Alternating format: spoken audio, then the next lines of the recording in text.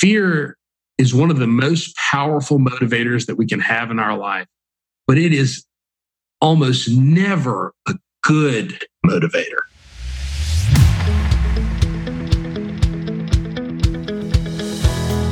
Welcome back to the Impact Entrepreneur Show. My name is Mike Flynn, and I am honored to be your host. Our mission here on the Impact Entrepreneur Show is not just to inspire you, but also to help you tap into and begin to believe in your God-given potential and purpose. That's right, baby. We want you to not only be inspired, but experience breakthrough. And we do that on this podcast by interviewing incredible people who are using their experiences, their skill set, their platforms to have a game-changing impact in the lives of others. And here's the thing. None of these folks are simply sitting back, living a life of leisure. They have things to do, places to go, and lives to impact. Speaking of that, my colleague, friend, and fellow storyteller, Taylor Sledge, saw the way that his parents wrote the stories of their own lives, and their constant presence, love, and support gave him the foundation he needed to tell his story too. Taylor's dad was an attorney. He owned his own business in a risky area of law, so his income was always up and down. But Taylor loved that he set aside his own schedule and never missed family events. And so does his everyone mom listening. Was a flight attendant for Delta Airlines when you were She was never afraid to talk to anyone, people would regardless ask me that of how different they were to her. Say, and this made a really huge young, I would always impact say that I on wanted Taylor. to be a scientist. Taylor founded the Big Small Business Story to tell the stories of entrepreneurs who are driven by purpose, character, and belief. So Their that was like the trademark deal as far as the slogan, profession "It's goes. never just business," But reflects as his I got a little belief older, that your career or one thing company that I got super is about the interested in lives of other was people, theater.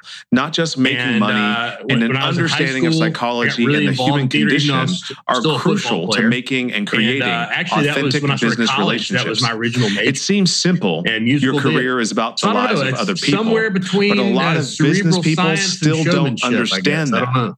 And it took Taylor a while to realize it too. Okay, but when Taylor was 27, he had a business deal go upside down. Musical theater he realized that he was experiencing the same gut feeling that he had when he was 10, bringing home a bad report card. There were areas in his life where he wasn't living as an adult. And this inspired him to work out where he needed to grow. And it's an ongoing journey. Something that really matters to Taylor is legacy.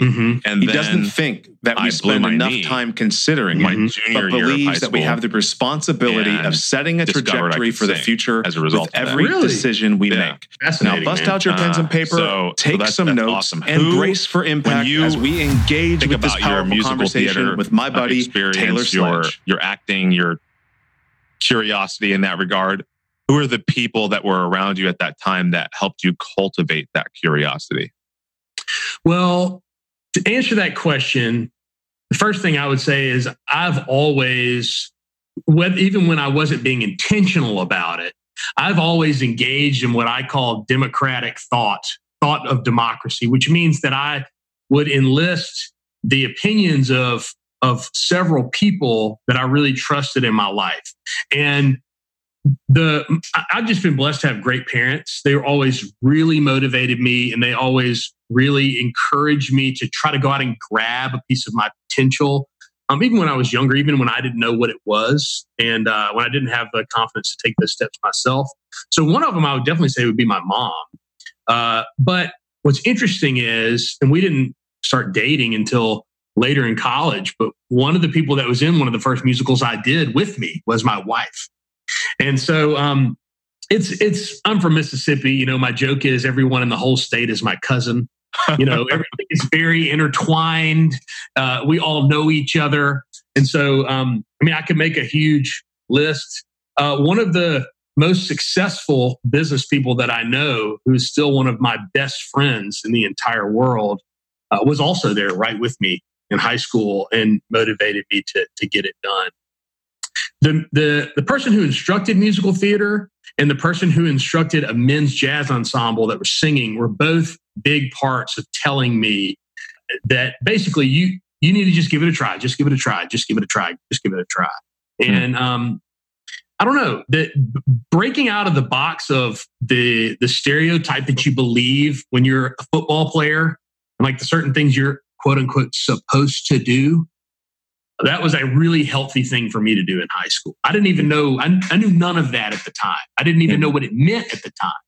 Yeah. But so anyway, like I said, I could go on and on with the people that motivated me or engaged to inspire me because I've always had a high capacity for having a lot of relationships.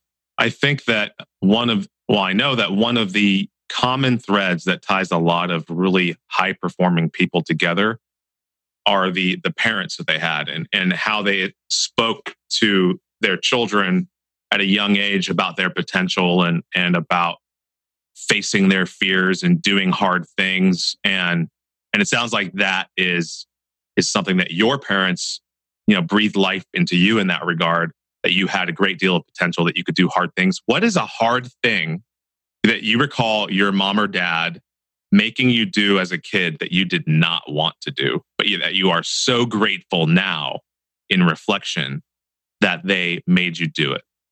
Oh, well, pretty much everything. I didn't want to do anything that they wanted me to do. But I'll just say generally, like the first thing that comes to mind is I changed schools. We moved not really far away. We still had kind of like the same concentric circle group of people that we knew, but they wanted to send me to a much more challenging school when I was 12 years old. And when I say it was more challenging, I just mean like it was more intensive. The school where I was still a good school, but the place where I ultimately went was very, very intensive. And I had all these friends that their parents would sit them down and say, "Hey, we're looking at sending you to this school. Like, is that where you want to go?" And I thought that that's the way it's supposed to be. And my parents sat me down and said, "You're leaving this school and you're going to this school." And I was just like, "I'm not doing that." And they were like, "You hide and watch." Yes, you are. And so at that time, I didn't know. How can a 12-year-old know what's right for them? They cannot. And my parents had the forethought and foresight of knowing that they're the leader, not me. And so, I was totally panicked. I remember I went to this new school and I made a 24 on my first math test. I went in the bathroom and cried. It was horrible. And they thought, that was hard for them too, because they were like in this place of like, what have we done? Like, they didn't share that with me. But I know that they did because I know what it feels like to be a parent now. But there were a lot of things that when I was a kid, they had a healthy view of my relationship with them. They knew places where to encourage me, and because they're figuring out their identities, their personalities, and they're dreaming, right? They're beginning to discover, what some of their gifts are and might be, and so there's this dichotomy of, wanting them to succeed and excel, but also wanting to help them curate their dreams and their curiosity. And sometimes those two things conflict, Mm-hmm. And for me, it happened around theater and acting. I was on the path to becoming a professional actor, and then my dad came along. And I love my dad. You know my dad. He's a really good man, has a great heart. Oh, yeah. Good guy. And he said, Mike, and I was like 20 years old at this time. And I didn't have a lot of confidence in my own decision making. Mm-hmm. And I had spent a lot of my childhood, because my dad was an Army officer for most of my youth, and he was gone. Right. So I had spent most of my adolescence really craving his attention. So now I'm 20 years old. I'm pursuing this path. I'm actually kind of good at it. I've got experts in that domain telling me I should pursue it. And then my dad comes along and says, "Hey, you shouldn't do that because you might suffer. It's going to be hard. You might fail." Right. And all those scary words, Mm-hmm. So when you think about, and I made a decision, I changed career paths, right? And for a long time, I resented that, right? And we can get into that a whole different time, but I don't anymore. But when you think about your passion growing up sounds like it was very similar in terms of wanting to be a creative and wanting to inspire people through music and acting or whatever, through the creative arts in general. At what point did something come along and alter that trajectory? Well, sometimes I feel like it never did. But let me give you some reflection on that. So first of all, have you ever taken the Enneagram? I have not, but I know that you're like, I take that back. I've taken it once a long time ago in a book called The Art of People, and I think I'm a 3. Okay. Well, strong recommendation on reviewing that. I just retook Ian Crone's new Enneagram test, and it confirmed what I already had tested before, which is that I'm a 7, and a 7 is the enthusiast. Mm-hmm. Okay. A 7 is the visionary enthusiast. So extremely fertile mind on new ideas and new concepts, and but like super mega variation, new thing all the time. And sometimes that can be absolutely crippling. Sometimes it's just like, Taylor, don't do any more stuff. Stop. And which is one reason why I'm so grateful for my wife, because I've learned the hard way in business, and she's really helped me with the way that I think. But I've learned the hard way in business that a jack of all trades is a master of none, and that's a real problem. You've got to be good at something. So when I was growing up, just to give you some more, you talked about childhood, just reflection. My dad is an attorney, but he always owned his own practice. And the type of law he practiced was very risky. It required a lot of mental and emotional fortitude and huge financial investments just to be able to get through it. And so this career income was like a roller coaster. It would be great some years, terrible some years. And, my parents never made me feel like there was uncertainty in a way that I needed to be afraid, but they wanted me to respect the fact, like, your dad is going out and taking risks, and he's doing it to supply what you need for your life. And you need to really respect the time that he's taking. He never missed anything. And he got that from his father, who never missed anything. And I'll never forget when my grandfather, on Father's Day, when I was 11 years old, my dad went behind the pulpit at our church to talk about the importance of being a father. And he said, the first thing he said was, my dad has been to more baseball games than Cal Ripken Jr. And I'll never forget that. It was like my grandfather, who was like super stoic man, started crying, And so my dad has always had that same feel and belief. So the trade-off was, hey, I'm going to be in this career where I am in charge of my destiny and where I can do what I want to do with my time. But the exchange is, it's very risky to do it that way. And that's kind of one of the nexus of entrepreneurship. It's not always good. It can be really, really hard and really suck. But the exchange is the control that you have and the risk that you take to get that. So that was what I grew up. And he was always so consistent with the way he treated us. He was always so consistent with the way he treated us, and he was always so consistent with the way he loved us. And he still is today. And my mom is the eldest of 3. She has classic eldest child components, like, I'm going to please, I'm going to be organized, I'm going to deal with this, I'm going to handle it head on. I am fine being the leader, I am fine taking charge. And so those were really advantageous for us, because I saw her have confidence and really have a calling to being a mom, like in a way that was truly inspirational. It really, really was. It was never like, oh, just all these kids and I'm just tired. And it was never, she looked at it like it was the greatest thing she could have ever been honored with by God, was that calling to be a mom. And my mother was a flight attendant for 20 years. And she took a severance package when I was 10 years old. And by the time I was born, she was pretty much only running part-time Delta Airlines. When she took that severance package, it guaranteed our family unlimited free flights for the next 20 years. And so my entire life, I've had the privilege of being raised by a dad who was a consistent leader, who loved us and took risks in business so that he could give consistency to his family. Okay. And a mother who always just put in as many times as possible. Don't limit yourself ever.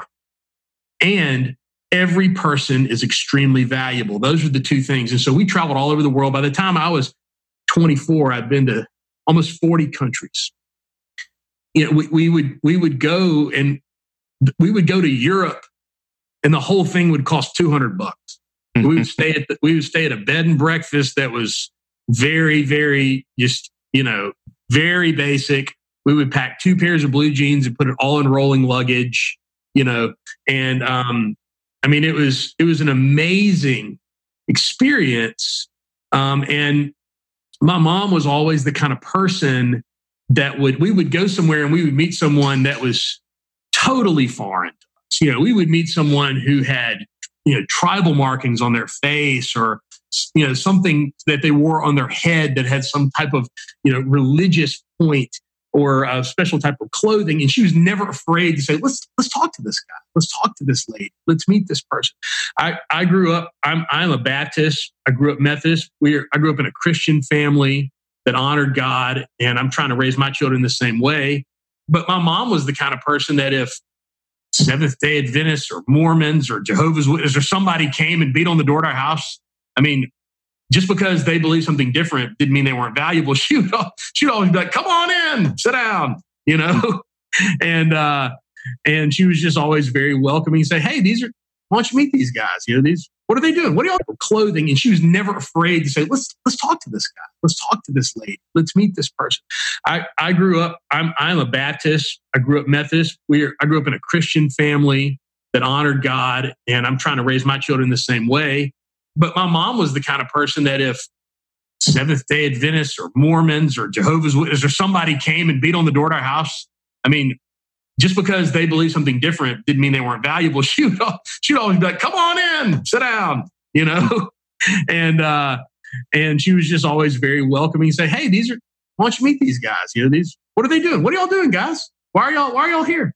And so anyway, my parents were. I just had the huge, major, unbelievable blessing of, from an emotional, mental, and support standpoint, of being on third base from the beginning. Like the foundation that I have of love from my family, the foundation that I have of support from my family.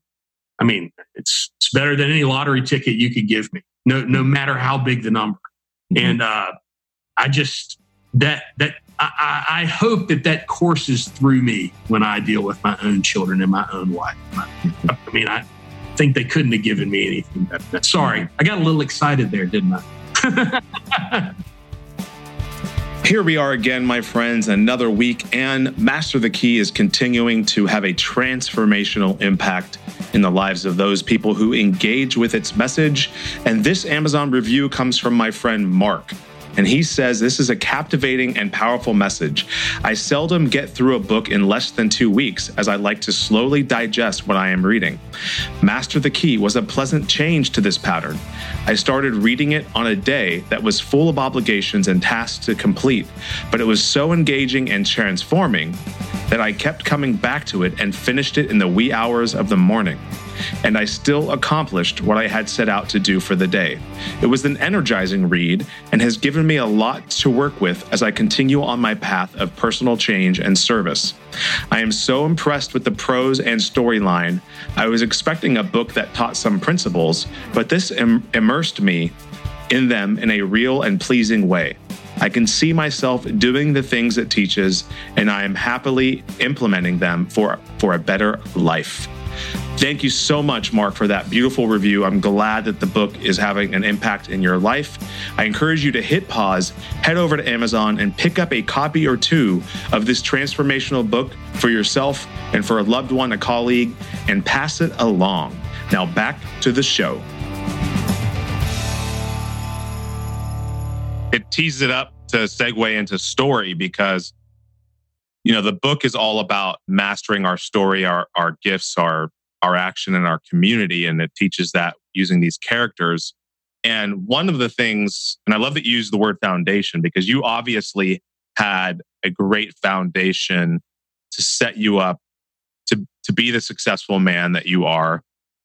And a lot of that has to do with the fact that you had so many people around you that believed in you and believe in you today. And that word believe actually means to be loved, right?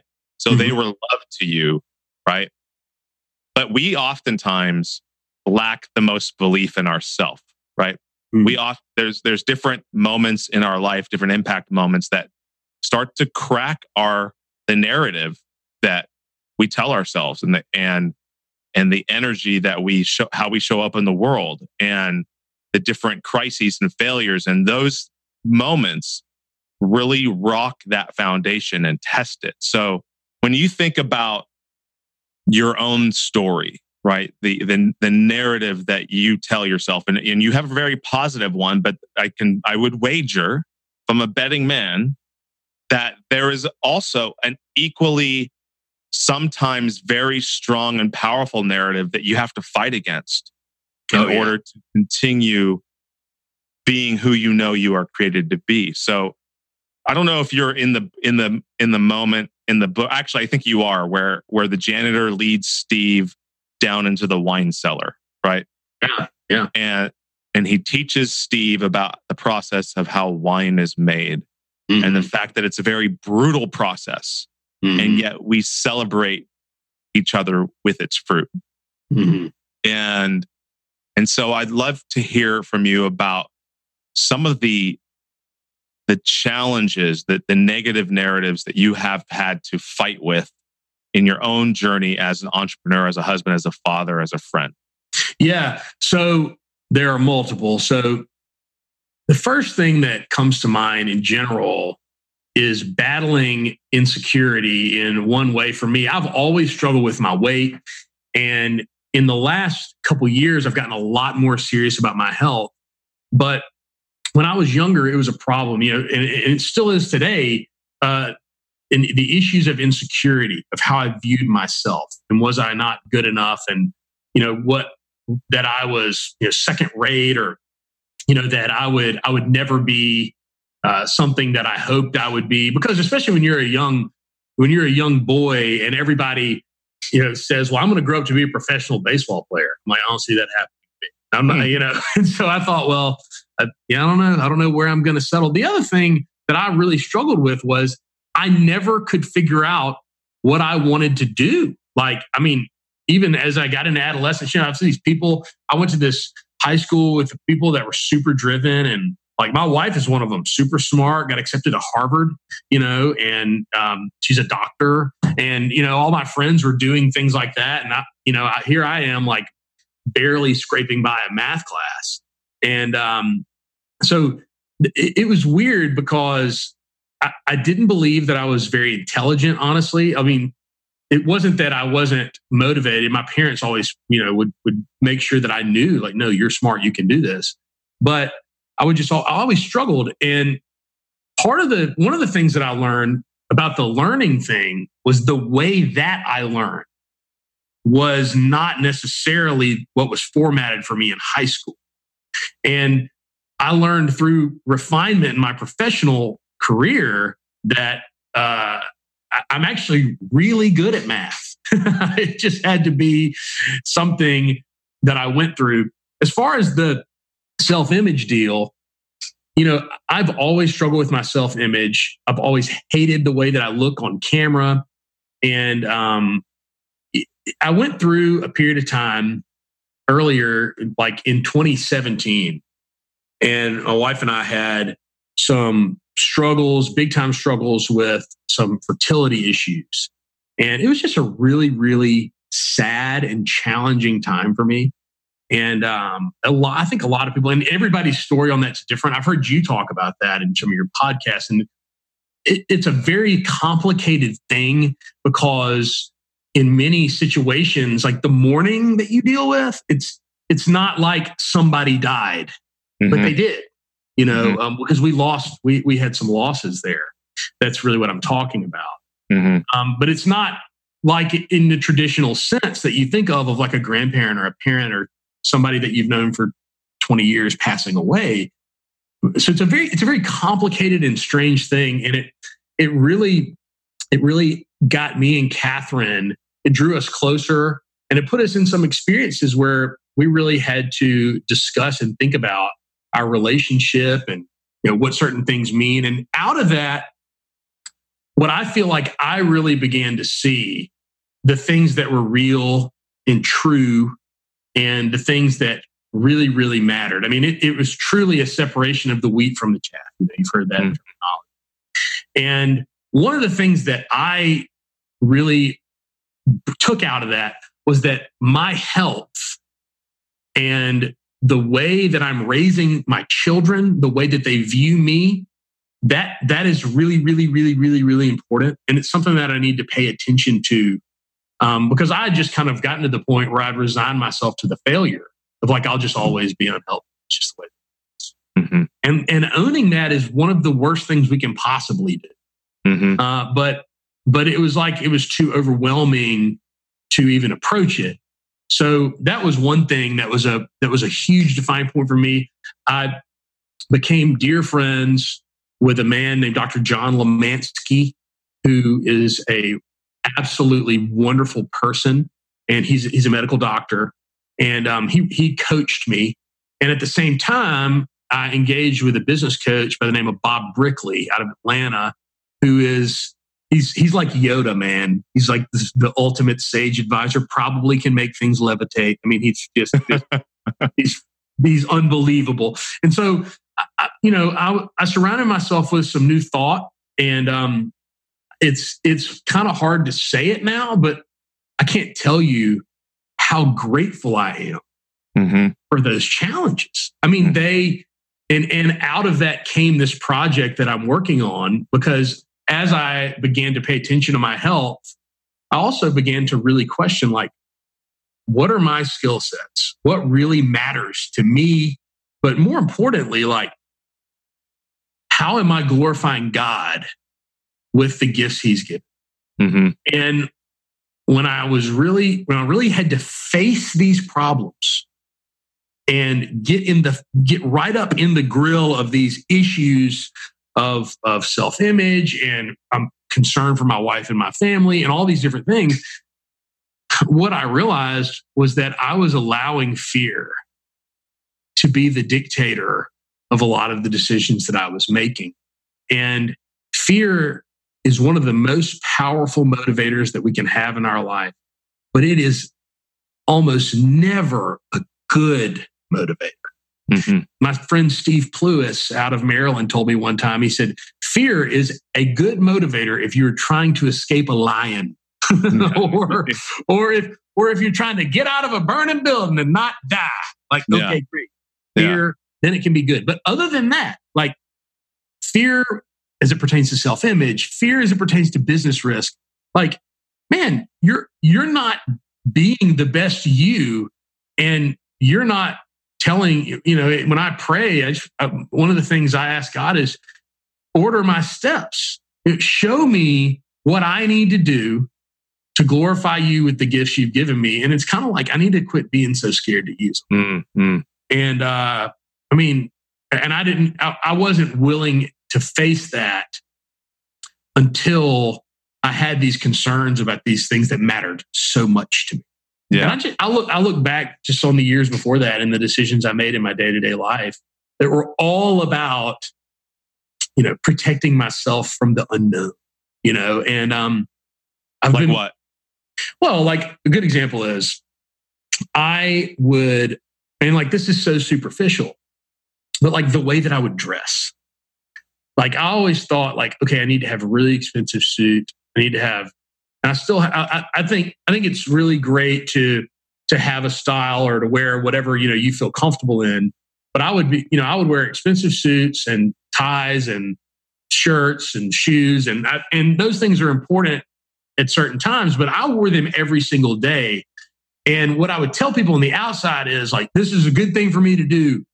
This is this is my uniform that I'm putting on every day. It helps me get motivated when I go to work. And at the time, and still to this, I was a very high performer, and the business we built is one of the best in our field. And so I would use the successes to rationalize the fear. Hey, Taylor, you are crushing it in business. And so the things that you're doing must be right, which was so often a lie. And so I would put on all these clothes and present myself in a certain way. What I was really doing was I was trying to create an internal distraction from the way that I look. And I was trying to create a distraction, maybe that the way others saw me. I was hoping that they would see the suit and not my failure, which is so dumb. Looking back, it's so dumb. But I didn't even know that I was really doing that because I hadn't gotten to a point where I had been forced to confront who are you and what are you doing. I'd never gone there. I'd never gone there before. Yeah. There's just so much that you just laid out there. There's this great saint in the Catholic Church named Saint Catherine of Siena. She was a nun in like the 1300s. She couldn't read, she couldn't write, but the Holy Spirit spoke through her and she ended up becoming what's known as a doctor of the church. So a lot of the doctrines that make up the church's kind of rules, if you will, are she inspired them or the Holy Spirit spoke through her. One of the things that she said, I actually launched my book on her saint birthday, the day that she was canonized a saint, eons ago. But April 29th. And the reason I launched the book on that day aligns with something that you just said. One of her famous sayings was, when you become who God created you to be, you will set the world ablaze. Yeah, I've seen that quote. And it's just so, regardless of one's faith, we should all lean into that belief that when we become who we are created to be, we will set the world ablaze, and we should lean into that. And one of the only ways to do that, though, is to face those challenging things. Are you familiar with a psychological principle theory called self-efficacy? I've heard of it. Explain. It's about feeling effective and feeling powerful, right? And feeling, trustworthy. That's where self-esteem comes. It's tied directly to how we feel, whether we feel effective or not. And so you were crushing it in business, but you felt completely ineffective in your health and well-being, right? And so you had to do these challenging things. And when you started seeing yourself overcoming those things and you start firing these new neuro pathways and all this stuff, magic starts to happen in your brain. And you not only start to see yourself differently, but you start to see opportunities present themselves differently. And that is so awesome that you did that, because that's how we grow. That's how we begin to master who we are and recognize the truth that we've been equipped with everything that we already need to succeed at a high level in every single area of our life. Well, so I think that mastering business, you can learn about any business principle you want from a school. But to really be a master of business, you must get close enough to your own problems to understand the human condition. And then you must appreciate, rarely does a person look in and say, why would that executive make that decision to create this result in a stock price or to sell this? And a lot of times the reason might be because somebody pushed them down on the playground. It is truly fascinating, and it goes way further than what people give it credit for. That's why I love the style of storytelling that you've got in the book is it gets really close to the human components of what's happening day in and day out to try to achieve whatever you define as success. If I could give a summary of what I've learned over the last few years and sort of my development process is this. Every person is living in one of two realms. They are either living closer to their childhood and they are deflecting problems by temporarily medicating themselves in some way, or they are taking steps, it probably imperfectly, but they're taking steps towards adulthood to grow and take risks on taking responsibility. That everybody's doing one of two things. And if you really look at a person, and God made us all, and we have to be forgiving of anyone's situation. I think it's really hard for people to do sometimes because they get frustrated when somebody, drinks too much, or they overindulge, or they do crazy things, or they ruin their marriage, or they drive their business into the ground. I think a lot of times people are unforgiving for those things. But many, many times when you see those things happening in someone's life, it goes back to the fact that taking responsibility for things that maybe weren't even their fault, right? Taking personal responsibility for things that happened to them in their life is so terrifying that they just stay in the same pattern that they've been in since they were 7, And I identify with that because when I was having struggles, whether it be in business or whatever, because I've had my fair share, of struggles in every facet of life, definitely including business. I had the same feeling, when I was 27 and I would, a business deal would go upside down. I had that same gut feeling that I had when I was 10 and I would bring home a bad report card.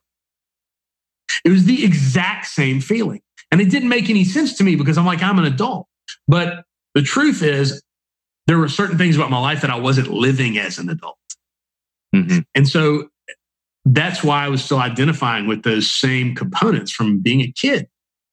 That's not good to carry into business. It's there.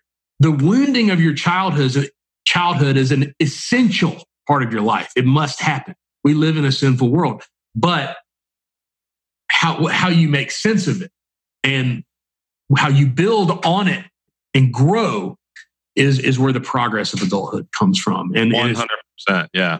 That's so important. And most people don't take time to reflect on that.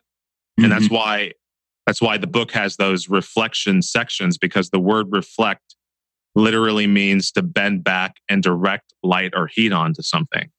So when we think about our woundedness, because all of us have wounds, whether they're father wounds, mother wounds, failure wounds, relationship wounds, they typically have to do with relationships. That most of our wounds are relational in some way, shape, or form.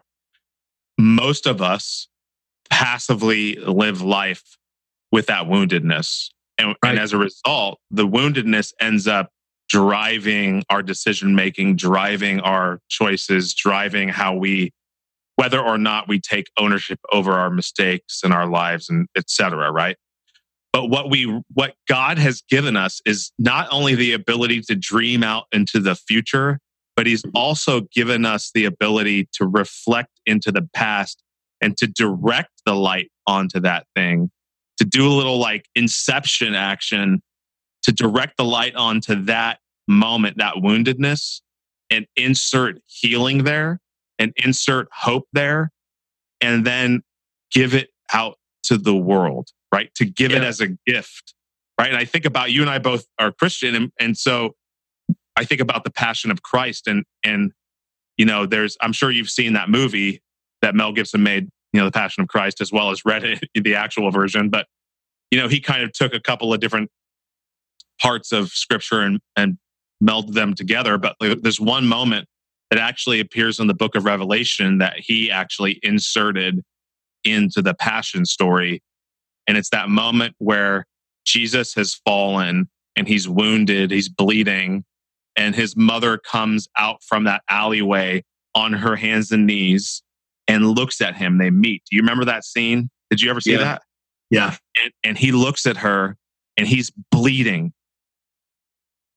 And he says, "Behold, I make all things new." Mm-hmm. Mm-hmm. Right? I mean, I get chills.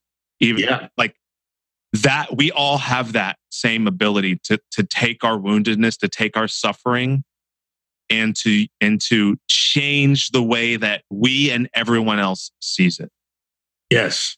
And that ties directly into our giftedness. So when you think about your own challenges, the suffering that you even just shared between your self-image, which I think most men have self-image. I have self-image problems. Everybody with a pulse has self-image problems. Totally, you know. And you had a great guest on your show, the Big Small Business Story, a model who shared her story, Anna Clement. That was amazing. And so when you think about everything you've just said, all of the good, all of the bad, what clues about your giftedness, your own Taylor Sledge's giftedness, have you discovered hidden away as you've journeyed along making sense of all of these things? Yeah. Well, one of the things that I have realized is that the more time that I spend communicating about something that I really believe in, the more I tend to inspire people to take action. And that's something that's really taken off for me recently. And one of the concepts of everything that you just said about making sense of the past, one of the concepts is when you get beyond that, you can begin to live in the abundance of viewing legacy, living in view of legacy.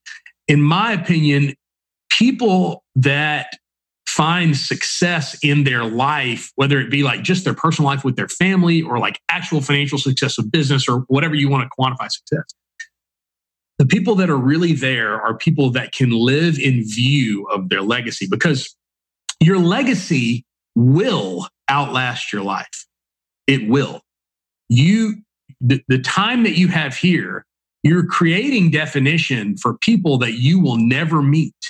And you owe it to them to make decisions that say, I love you, even though you will literally never know them.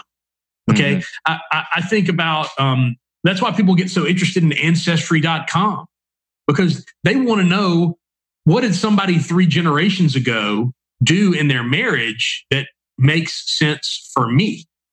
You know, I mean, it matters. If those 2 people hadn't met getting off that train or whatever, you wouldn't be here. So in our core business at Sledge & Company, like, I believe that's a huge responsibility, is we are about legacy.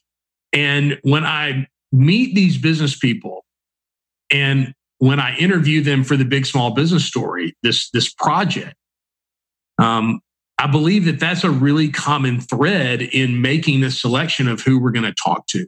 Because I think they've gotten to the point a lot of times where they're working through being about the big picture. I don't think anybody spends enough time in contemplation of legacy. I think maybe it could even be scary for certain people because it's so weighty. Mm-hmm. But like, we have the responsibility, we as one person have the responsibility today of setting the trajectory of literally hundreds, thousands. I mean, as far as time can go, you know, before it all ends, whatever that is. We have the responsibility of setting that trajectory today with these little small decisions that we make. Part of it's fear, part of it's human nature of people being so in just the minute by minute of trying to get through the day. You know, it's hard, I think, a lot of times for people to think about that. But one of the things that I've really learned through this process is that I can be great at motivating people to realize the power, the importance, and the beauty of being about legacy. And it is so vast. I mean, I don't know. You think about all of the classic, Alexander Graham Bell and Benjamin Franklin and Michael Jordan. And I mean, just anybody who's been some like classic influence on, either world history or American history. And like, really the people we ought to be asking about is their parents. This episode is brought to you by the Lawton Marketing Group, a full-service advertising and design agency specializing in websites, social media, apps, logos, and more. Based in Oklahoma, they work with clients across the nation, from small businesses to large corporations and everything in between. You can find them right now on the web at www.lawtonmg.com or call them at 580-275-2063. Connect with them now for a complimentary competitive analysis of your website. Just tell them the Impact Entrepreneur told you to call. One of my favorite quotes is from a guy named Charles Reed. And he said, sow a thought, reap an act, sow an act, reap a habit, sow your habit, reap your character, sow your character, reap your destiny. Mm-hmm. And who you are today very much is a culmination of who your mom and dad are, who their mom and dad are, who their mom and dad were, and all the way back to that couple on the train and their thoughts, their actions, their habits, their character, their destiny, right? Right. And so there is a through line that, here in 2019 is still somewhat influenced by the origin of the Sledge family legacy, Mm-hmm. And so people don't take time to reflect on that there is generational stuff that still needs to be healed, right? All of that, right? All of it matters.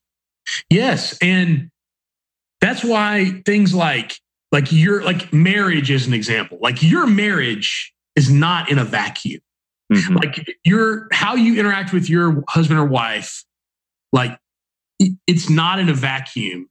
And one of the things that a good friend of mine, I think a guy, Rick Paulson, told me one time, he said, one thing that's interesting about your children is whether you own it or not, they're always studying you. Mm-hmm. And if you think of it that way, how you treat your relationship with your spouse, just again, as an example of many other things, how you treat that relationship, it is telling a story. Mm-hmm. To your kids, to your friends, maybe even to your own parents, but it can either inspire or demotivate the people that are around it, and it can mean something in a really, really great way. And it's not just what's between you and your spouse. Mm-hmm. So it's a massive responsibility. One of the things that you're doing, the Big Small Business Story project, which is great. And you're doing a beautiful job at it. Thank you. And people should watch it. And I mean, you're getting these stories out of people. And one of the things that I found in doing the podcast for the last 3 years is that when I interview people, almost always they will say, I haven't ever thought about X that way before, or I've never thought about that, or I haven't thought about that in 30 years. Have you had that moment yet where you've had these interviews and you're like sitting across and they're like, wow, I haven't really ever thought about that before? Yes. And it happens every time, and I think that if you're getting those responses, you're doing something great, because you're tasked, if you're taking the risk, Mike, to put yourself out there and to develop and deliver content to the world, then what you've done is you've basically planted a flag and said, I am a thought leader. Mm-hmm. And a great coach of mine told me one time, Taylor, you're a leader whether you like it or not. Mm-hmm. So you might as well embrace it. And when I get those responses, what I think is, okay, we're headed in the right direction because I'm helping them tear the muscle fibers a little. Yeah. Helping them build on something new. And I want the experience of the Big Small Business Story to be a takeaway. I want them to leave it and say, okay, we have some really interesting content now that we can share with the world, and it's going to be good for branding, marketing, whatever. But more than anything, like, I want it to be a transformative experience. Mm-hmm. And so I love asking those questions and exploring each one as a specific topic. And honestly, where all this came out of, I had thought about doing a project like this anyway. But for me, what pushed me over the edge and said, just do it, was I've always known that I had the raw tools of communication, interpersonal skills. And, I know that there's a certain level of winsomeness that I can create or be when I interact with other people. That's one of my gifts. But self-image was the reason why I never did it before. Mm-hmm. Moving beyond that, I just kind of thought there has to be like a product from this that can be meaningful to other people. Mm-hmm. And the other thing is, I'm blessed to be in a career where what I do is I work with entrepreneurs and business people, and I try to help them drag things across the finish line. I try to help them achieve something. Mm-hmm. And my thought was, well, I'll just make sure that I spend the extra money on having a cameraman go with me. And we're already going to be interfacing with these amazing people. And there have been so many times where I left something and I was just like, I should have written that down. And the other thing is, I'm blessed to be in a career where what I do is I work with entrepreneurs and business people, and I try to help them drag things across the finish line. I try to help them achieve something. Mm-hmm. And my thought was, well, I'll just make sure that I spend the extra money on having a cameraman go with me, mm-hmm. And we're already going to be interfacing with these amazing people. And there have been so many times where I left something and I was just like, I should have written that down. Mm-hmm. That was incredible. But it was like in an office with me and one other person. This is too good. Like, the world needs to know, And so anyway, that was part of it too. It kind of felt like a mission. Yeah, and like I said, you are doing an amazing job. You not only do you ask really thoughtful questions and draw out insight from the people that you're interviewing, but it's also really enjoyable to watch. You've obviously invested in making really great content by asking really good questions and leading with the heart, but wrapping it up in a way that is really enjoyable for people to experience as well, which is also equally as important. Believe it or not, time has flown by, my friend. And wow. and it is time for us to wrap. And we didn't even get to go into action and community, but people need to take action and follow you on Instagram mainly. So why don't you before we ask the final 3 questions, why don't you tell people all of the channels that they should follow you on Instagram, YouTube, probably more YouTube, because that's where they can experience the fullness of your content. Yeah, so I have a YouTube channel that's just Taylor Sledge, TaylorSledge. I've got the pictures, I got my Wayfarers on in the little pic if you want to identify it. But Taylor Sledge _ is what I am on Instagram. And then I've also got a Facebook page. Basically what I'm doing is we're sharing the full episodes, which are always 10 to 20 minutes on YouTube. And then I'm dividing them into pieces and sharing them incrementally over time on Instagram.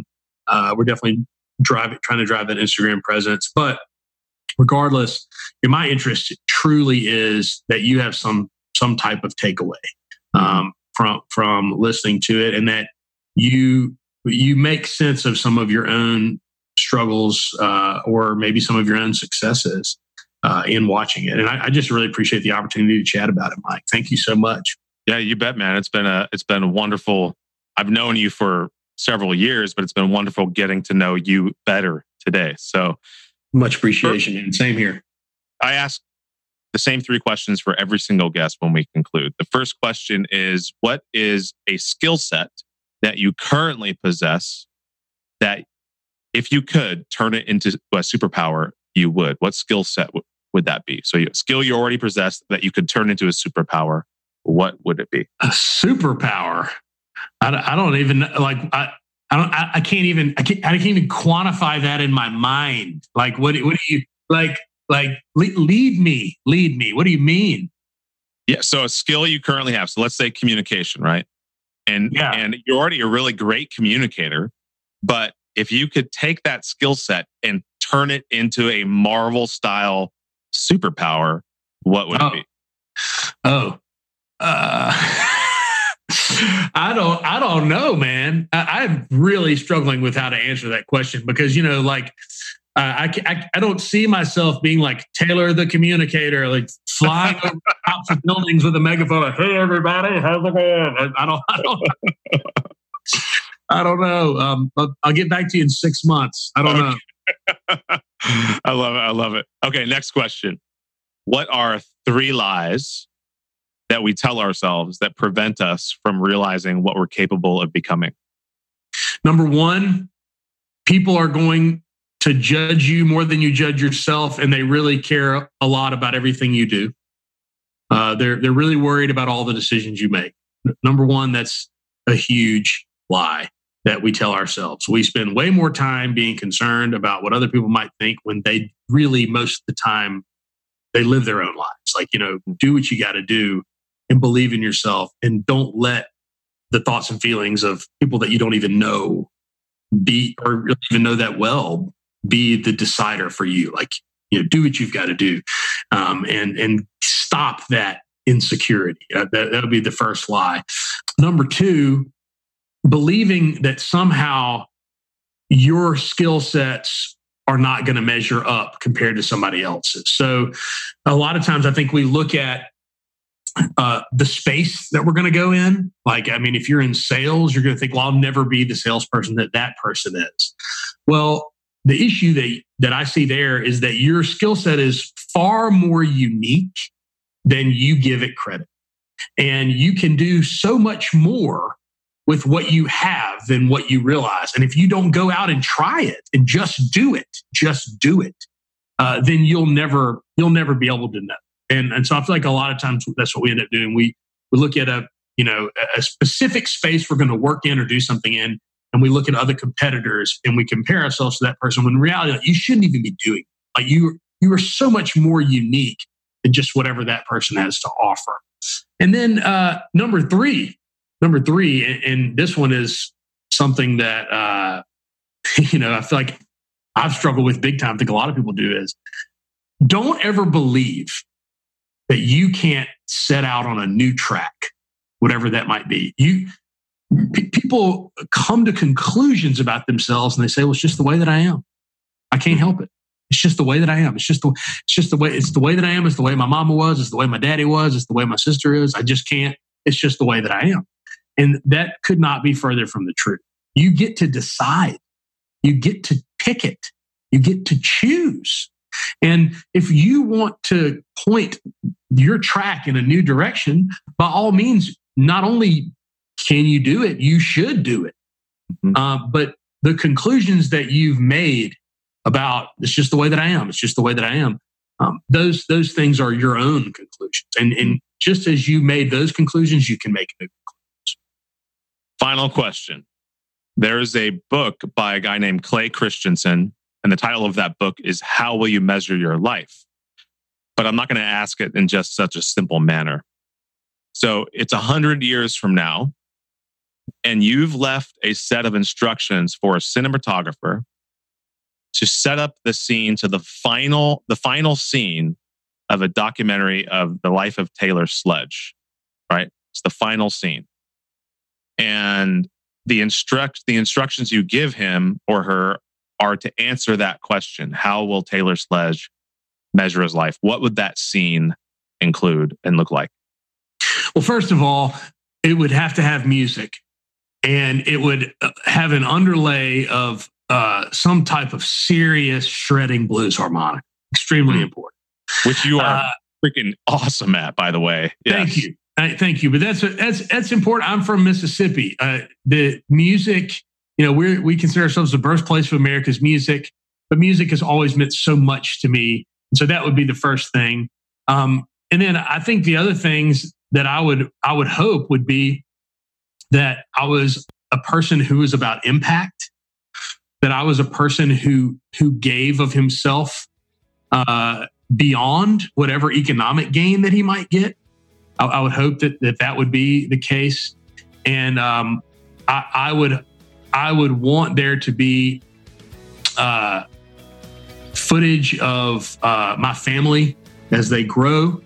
And I would hope that there were people that could be interviewed or remembered that were from all walks of life, very diverse group of people that could reflect on that they learned something from me making sense of my own problems and challenges. Taylor Sledge, it has been an absolute gift having you on the Impact Entrepreneur Show. Thank you, brother. Thank you so much. My appreciation to you, man. I'm so proud of you and this project. The Impact Entrepreneur Show has absolutely been a fantastic thing for me in my life. Thanks so much, brother. You bet.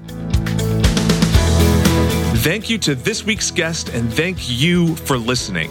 If you missed any of the key points and highlights from my conversation, we've got you covered over at theimpactentrepreneur.net/podcast for show notes to each and every episode.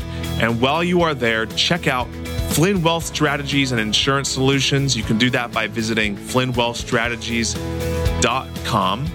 The Lot Marketing Group and the Podcast Masters. We could not do this show without them and with all of their support. Now, until next time, go make an impact.